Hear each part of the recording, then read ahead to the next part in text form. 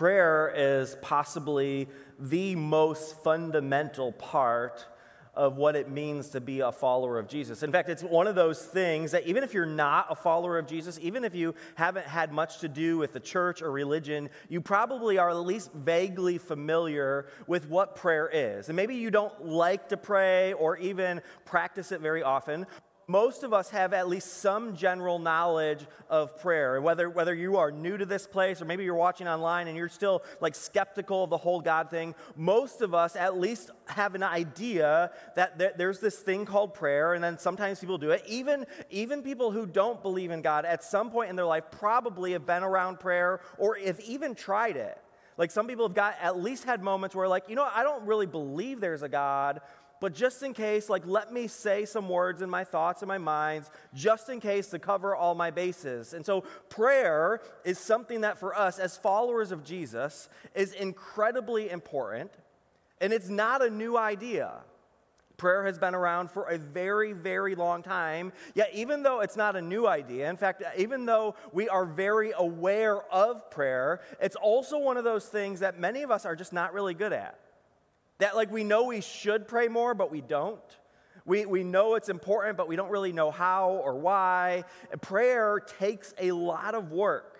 It takes practice to learn to make prayer into a habit. Like any relationship, communication takes effort. It takes time and practice and growing and learning what works for you and learning how to better understand the God who communicates to you. It takes time. For as long as I can remember, I've been a follower of Jesus. I don't remember a time when I wasn't a follower of Jesus, which also means for as long as I remember, prayer has been a part of my life. It's something we did as a family. Growing up, we would pray. We would pray before meals. We'd pray at bedtime. I remember praying before the test that I didn't study for. Like, God, if you're going to do a miracle, like now would be the time. Right? As long as I remember praying. But if I'm being honest as an adult, prayer has also been something that I've struggled with. I struggle with making the time for it, like not falling asleep when I'm praying, or being intentional about my time in the morning, or even in the middle of the day of praying, or struggling with the idea of, is it even actually working? Is it doing anything? Struggling with my prayers feeling like I'm just making speeches at no one. Like prayer has often been a struggle with me. I've struggled with the discipline. I've struggled with the why. I've struggled with it being a relational thing and not a ritualistic religious thing. And so because of that, I have a feeling that I'm not the only one who has had those struggles. And so I want to dig into prayer today. And we're going to do this to really set up a whole entire season, the whole season of Lent. We're going to lean into prayer because I believe if as a church we are relying on prayer, speaking to God from our hearts and hearing from God in our prayer, if we learn to practice a life of prayer, it will transform not only us, but our entire community. And so we are going to practice this. We are going to learn how to pray. Now, the incredible thing when we talk about how to pray is that's not a new question. In fact, it was actually Jesus' disciples who requested that Jesus teach them to pray, which is what led to us getting the Lord's Prayer. And so in Luke chapter 11, verse 1, this is how it sets up Jesus teaching the Lord's Prayer. It says, Lord, teach us to pray just as John taught his disciples. And so the disciples are making this request to Jesus. Now, this is important for us to understand because this is the first century world. The disciples are making a very normal request.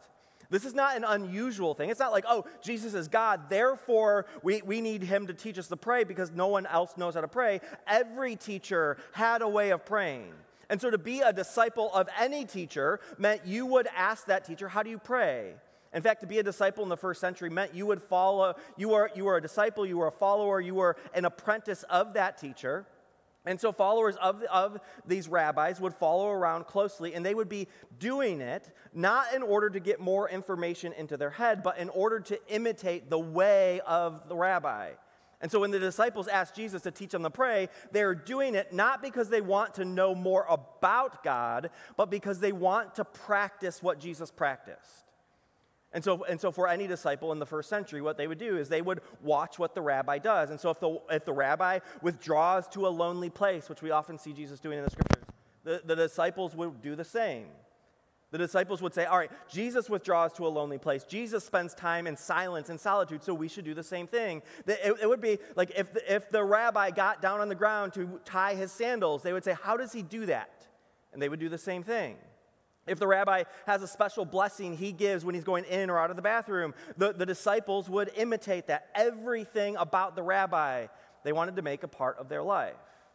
In fact, this would happen so much that a saying developed over time that for the disciples, as they would follow their rabbi, they would say, may you be covered in the dust of your rabbi. In other words, would you follow and imitate so closely that after walking behind him, the dust would be kicked up from his feet and just cover you?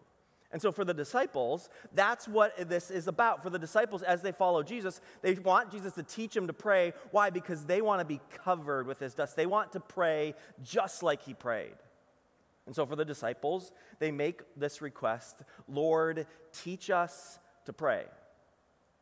And that phrase is really important for us because what they say is teach us to pray. And there's an incredible difference here between learning about prayer and learning to pray.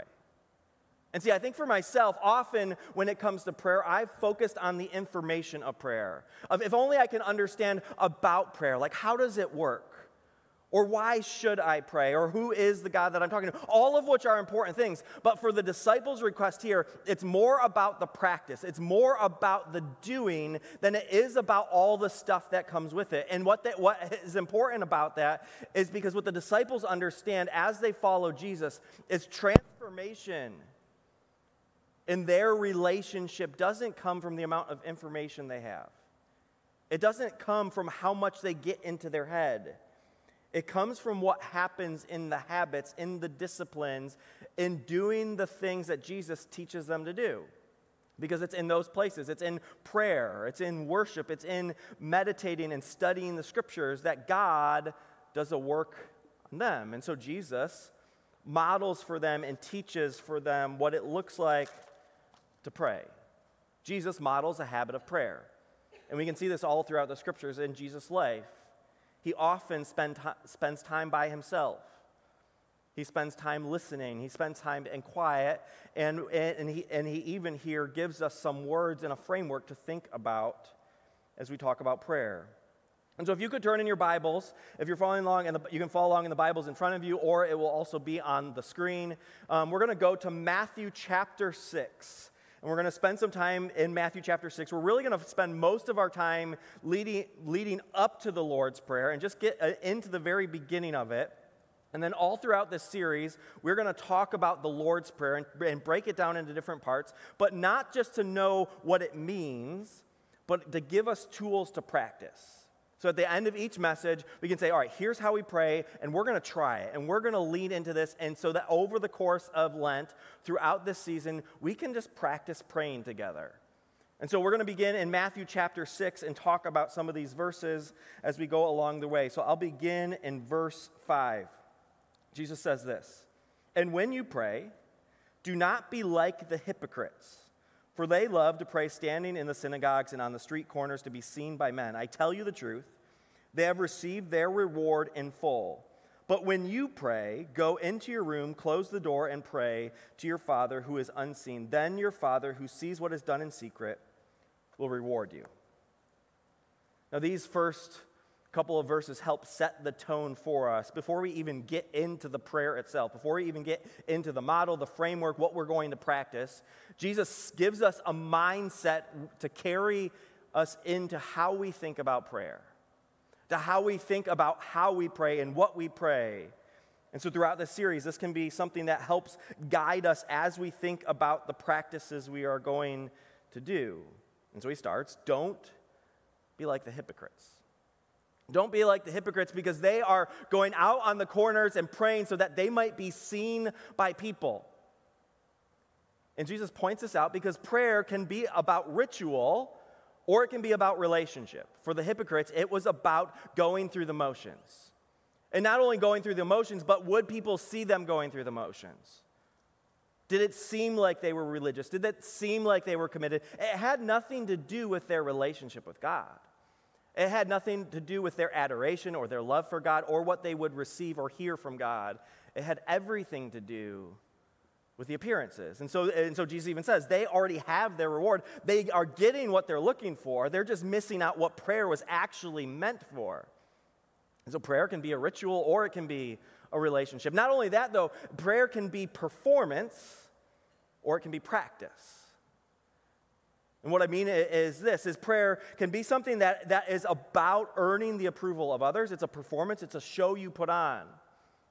And for the hypocrites, they're performing for the people who are watching and listening. But it also could be a performance for God. And some of us have even thought this way about prayer. Like, if only I pray hard enough, if only I say the right words, if only I do this right, then I can get God to be pleased with my performance, and then he'll give me what I'm hoping for. Right? That's when prayer is a performance. That has nothing to do with relationship. That's all right, let me put on a show for God. Let me put on a show for other people in hopes that I get my reward. But what Jesus wants is something different. He wants practice. He wants us to practice talking to him. Just like any relationship that we have, it takes work. You don't get married and immediately know how to talk about everything that you need to talk about.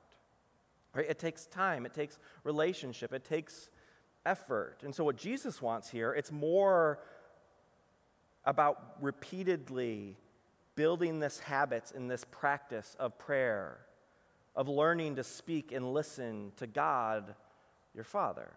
Now, it's important when we talk about practicing prayer because some of us can really start I don't know, I don't want to really focus on effort because being in a relationship with Jesus, it's about we are saved by grace through faith. And so we can immediately start to think, well, if I am working really hard at prayer, I must be missing the point of my relationship with God. But the problem here is effort is not the same thing as earning. Right? And so when we talk about being in a relationship with God, we mean, right, the reason we can pray, the reason we can approach the throne of grace with confidence is solely because of the work of Jesus. We are saved by grace through faith. It has nothing to do with us. And so it's not about what we have earned in order to pray and have that kind of relationship with God, but having that given to us as a gift is not opposed to the effort. In fact, the effort comes because of the gift. And so because if we realize how incredible and how powerful and how beautiful this gift of prayer is, wouldn't we want to work at it? Like if Jesus, who has given his life for us, has said, because of my death and resurrection, I want to meet with you here in this place today. Wouldn't we say, well, let's do that. Let's figure that out. So we don't earn God's love, but we do work at prayer. And the reason we work at prayer is because in prayer, we hear from God. We're reminded of the truth of who God is and what he does for us. Let me continue. Verse 7.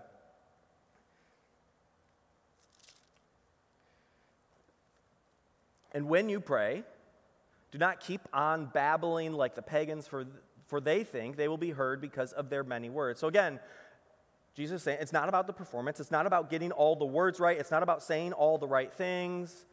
Right? What Jesus is after, he said, I want your time. I want your attention. I want you to have a place. I want you to be intentional about building the habit. It's not about the words.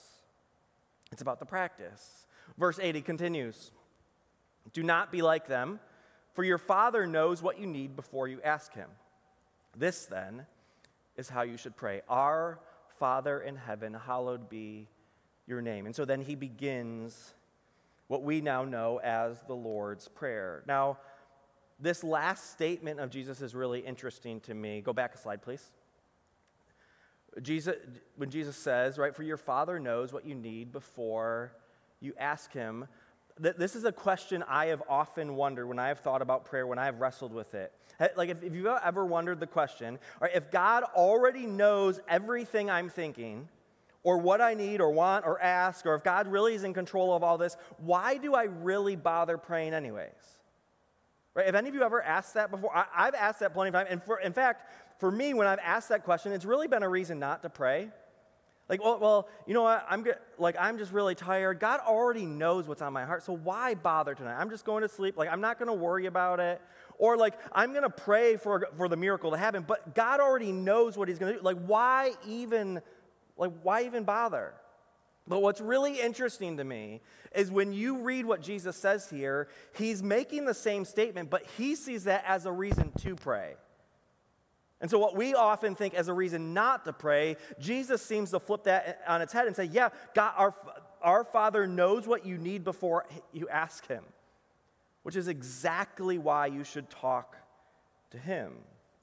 And so Jesus launches from that observation that there is a God who knows.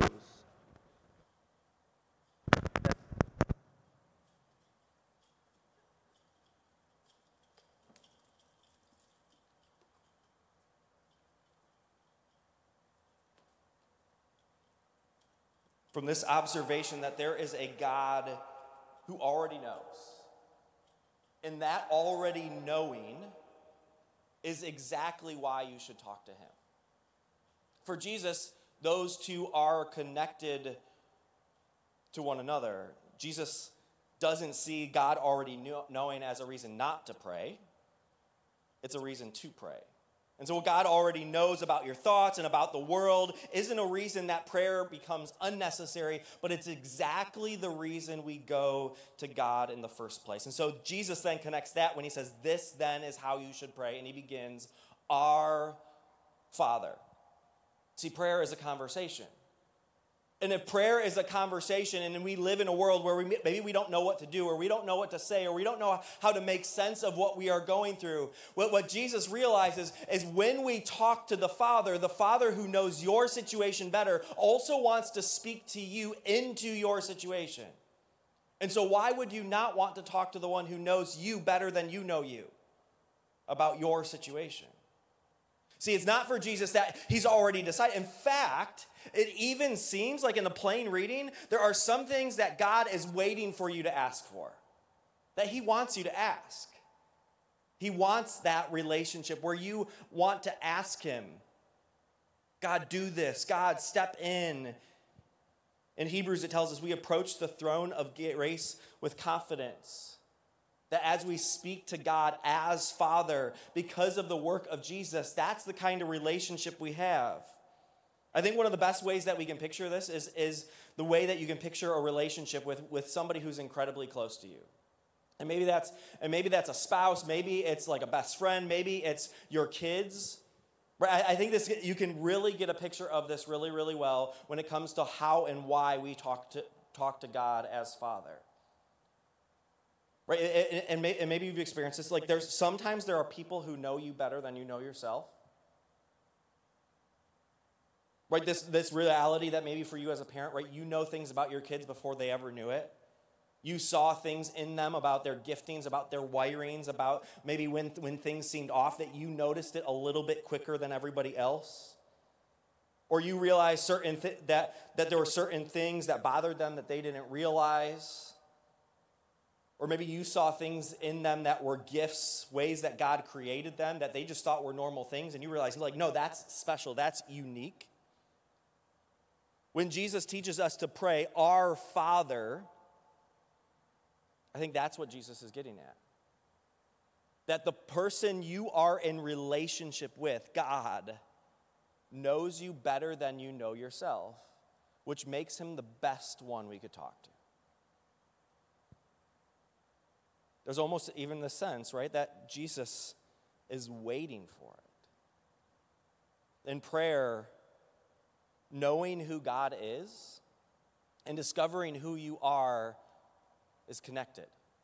That as you pray to God as Father, you also hear and realize more and more who you are as his son, as his daughter.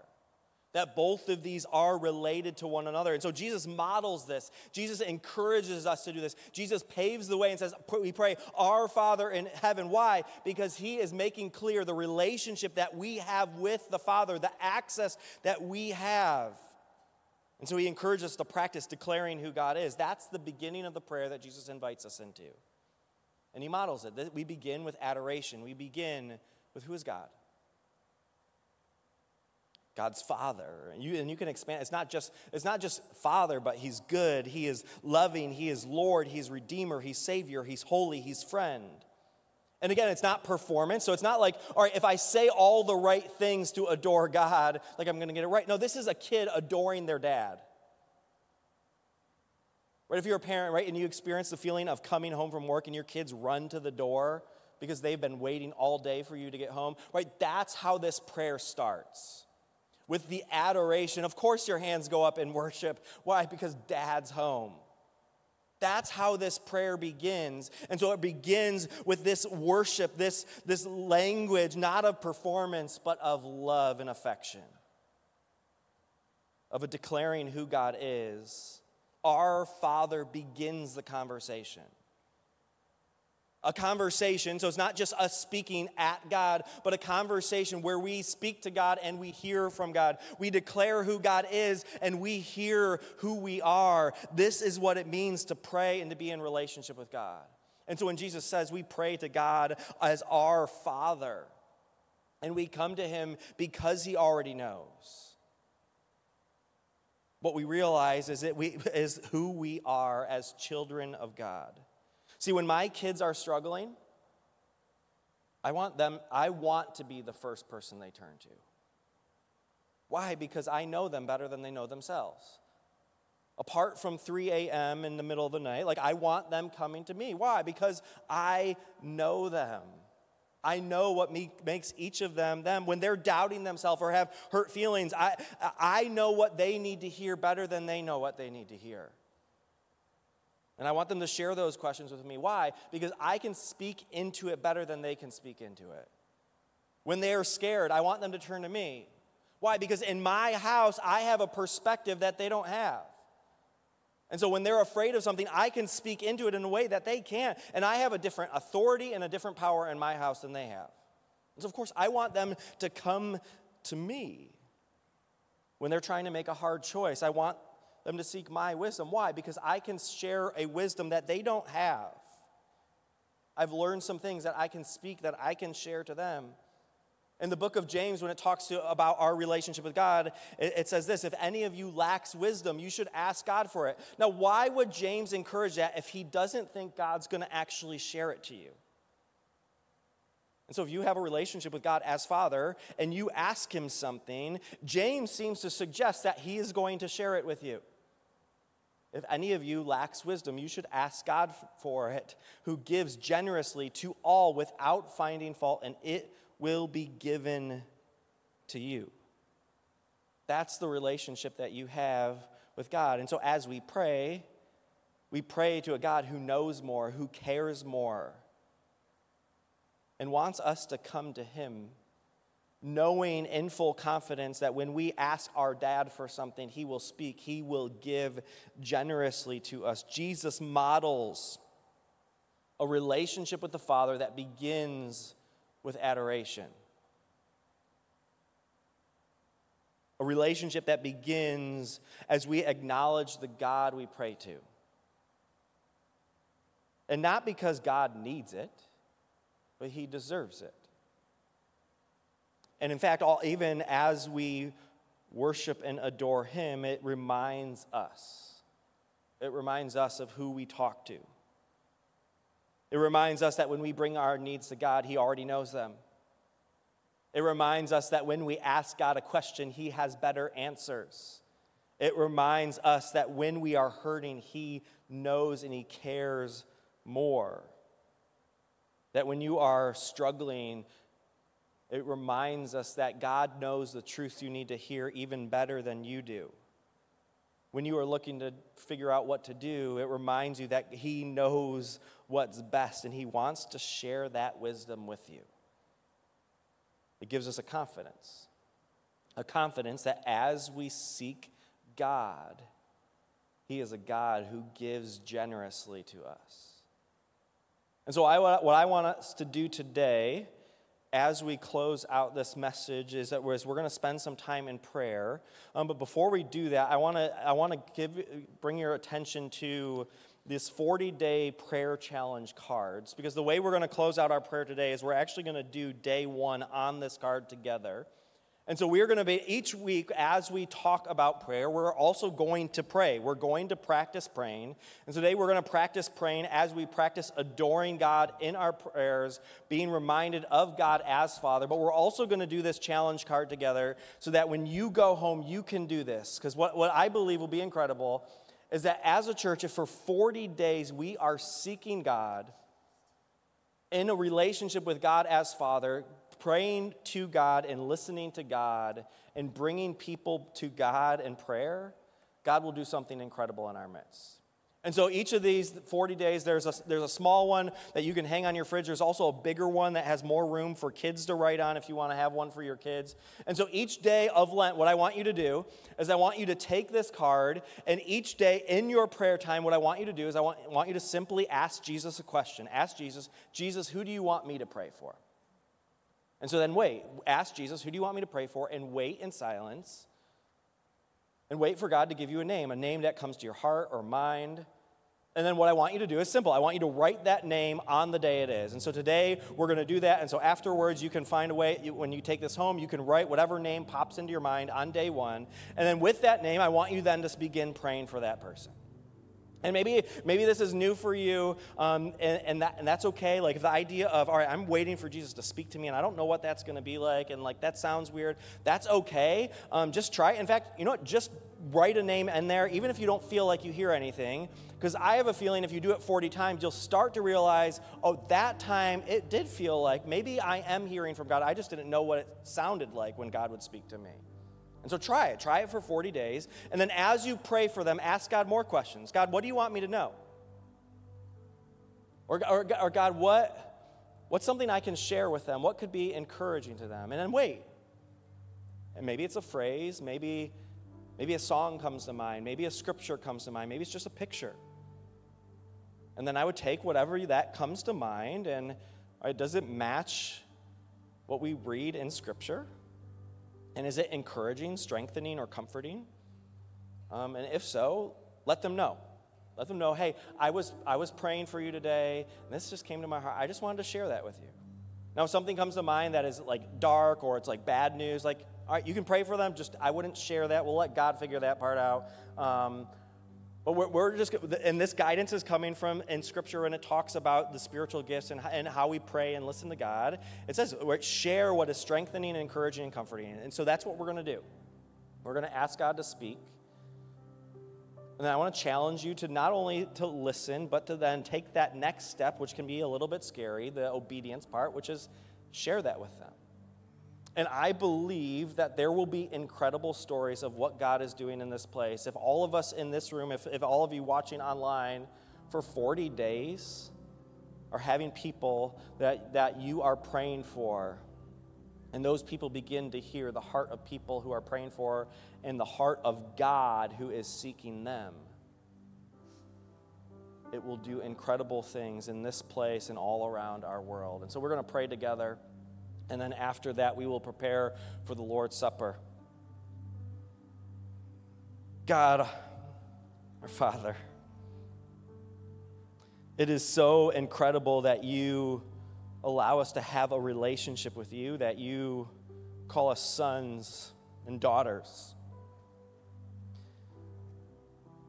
You are good. You are love. We thank you that you meet with us in this place, that you remind us who we are. You remind us of who you are and the power that you have. We thank you that you know more, that you know us better than we know ourselves. We thank you that you know our situations better than we know them. We thank you that you have a wisdom that we don't have, that you have a grace that we don't have, that you have power and authority in our situations that we don't have. God, you are incredible. And God, we come before you and seeking a conversation, not just to say what's on our mind, but to hear what's on yours. And so, God, we ask, who do you want us to be praying for today?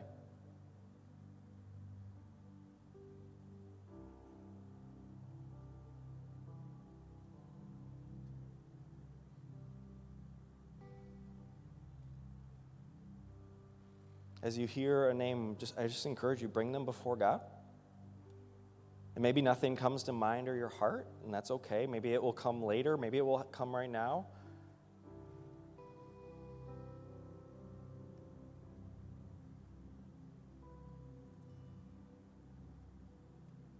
God, with the people that are on our hearts, in our minds, we believe that you love them, that you care even more than we care, that you know even more than we know.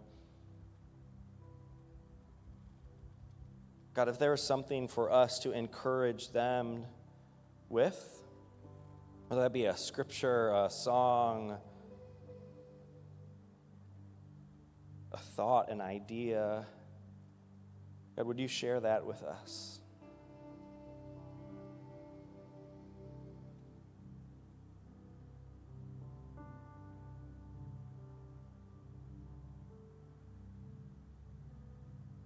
We pray this in your name.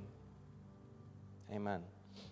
And so I encourage you, use that guide, and you don't have to use the guide, but it can be a helpful tool. And share with that person. Send a text message, give a call. And if nothing comes of it, nothing comes of it. We're praying for people who God loves. And if there is something that you couldn't explain, be encouraged that this is the way our God works as he speaks to us. As we prepare to celebrate the Lord's Supper, we're going to take some time to confess before God our sin. So if you would bow your heads, God, we come before you sinful. We often don't love our neighbors the way we should. We don't love and worship and adore you the way we should. And so, God, we're sorry. Forgive us. Have mercy on us. And hear us now as we personally and quietly confess to you.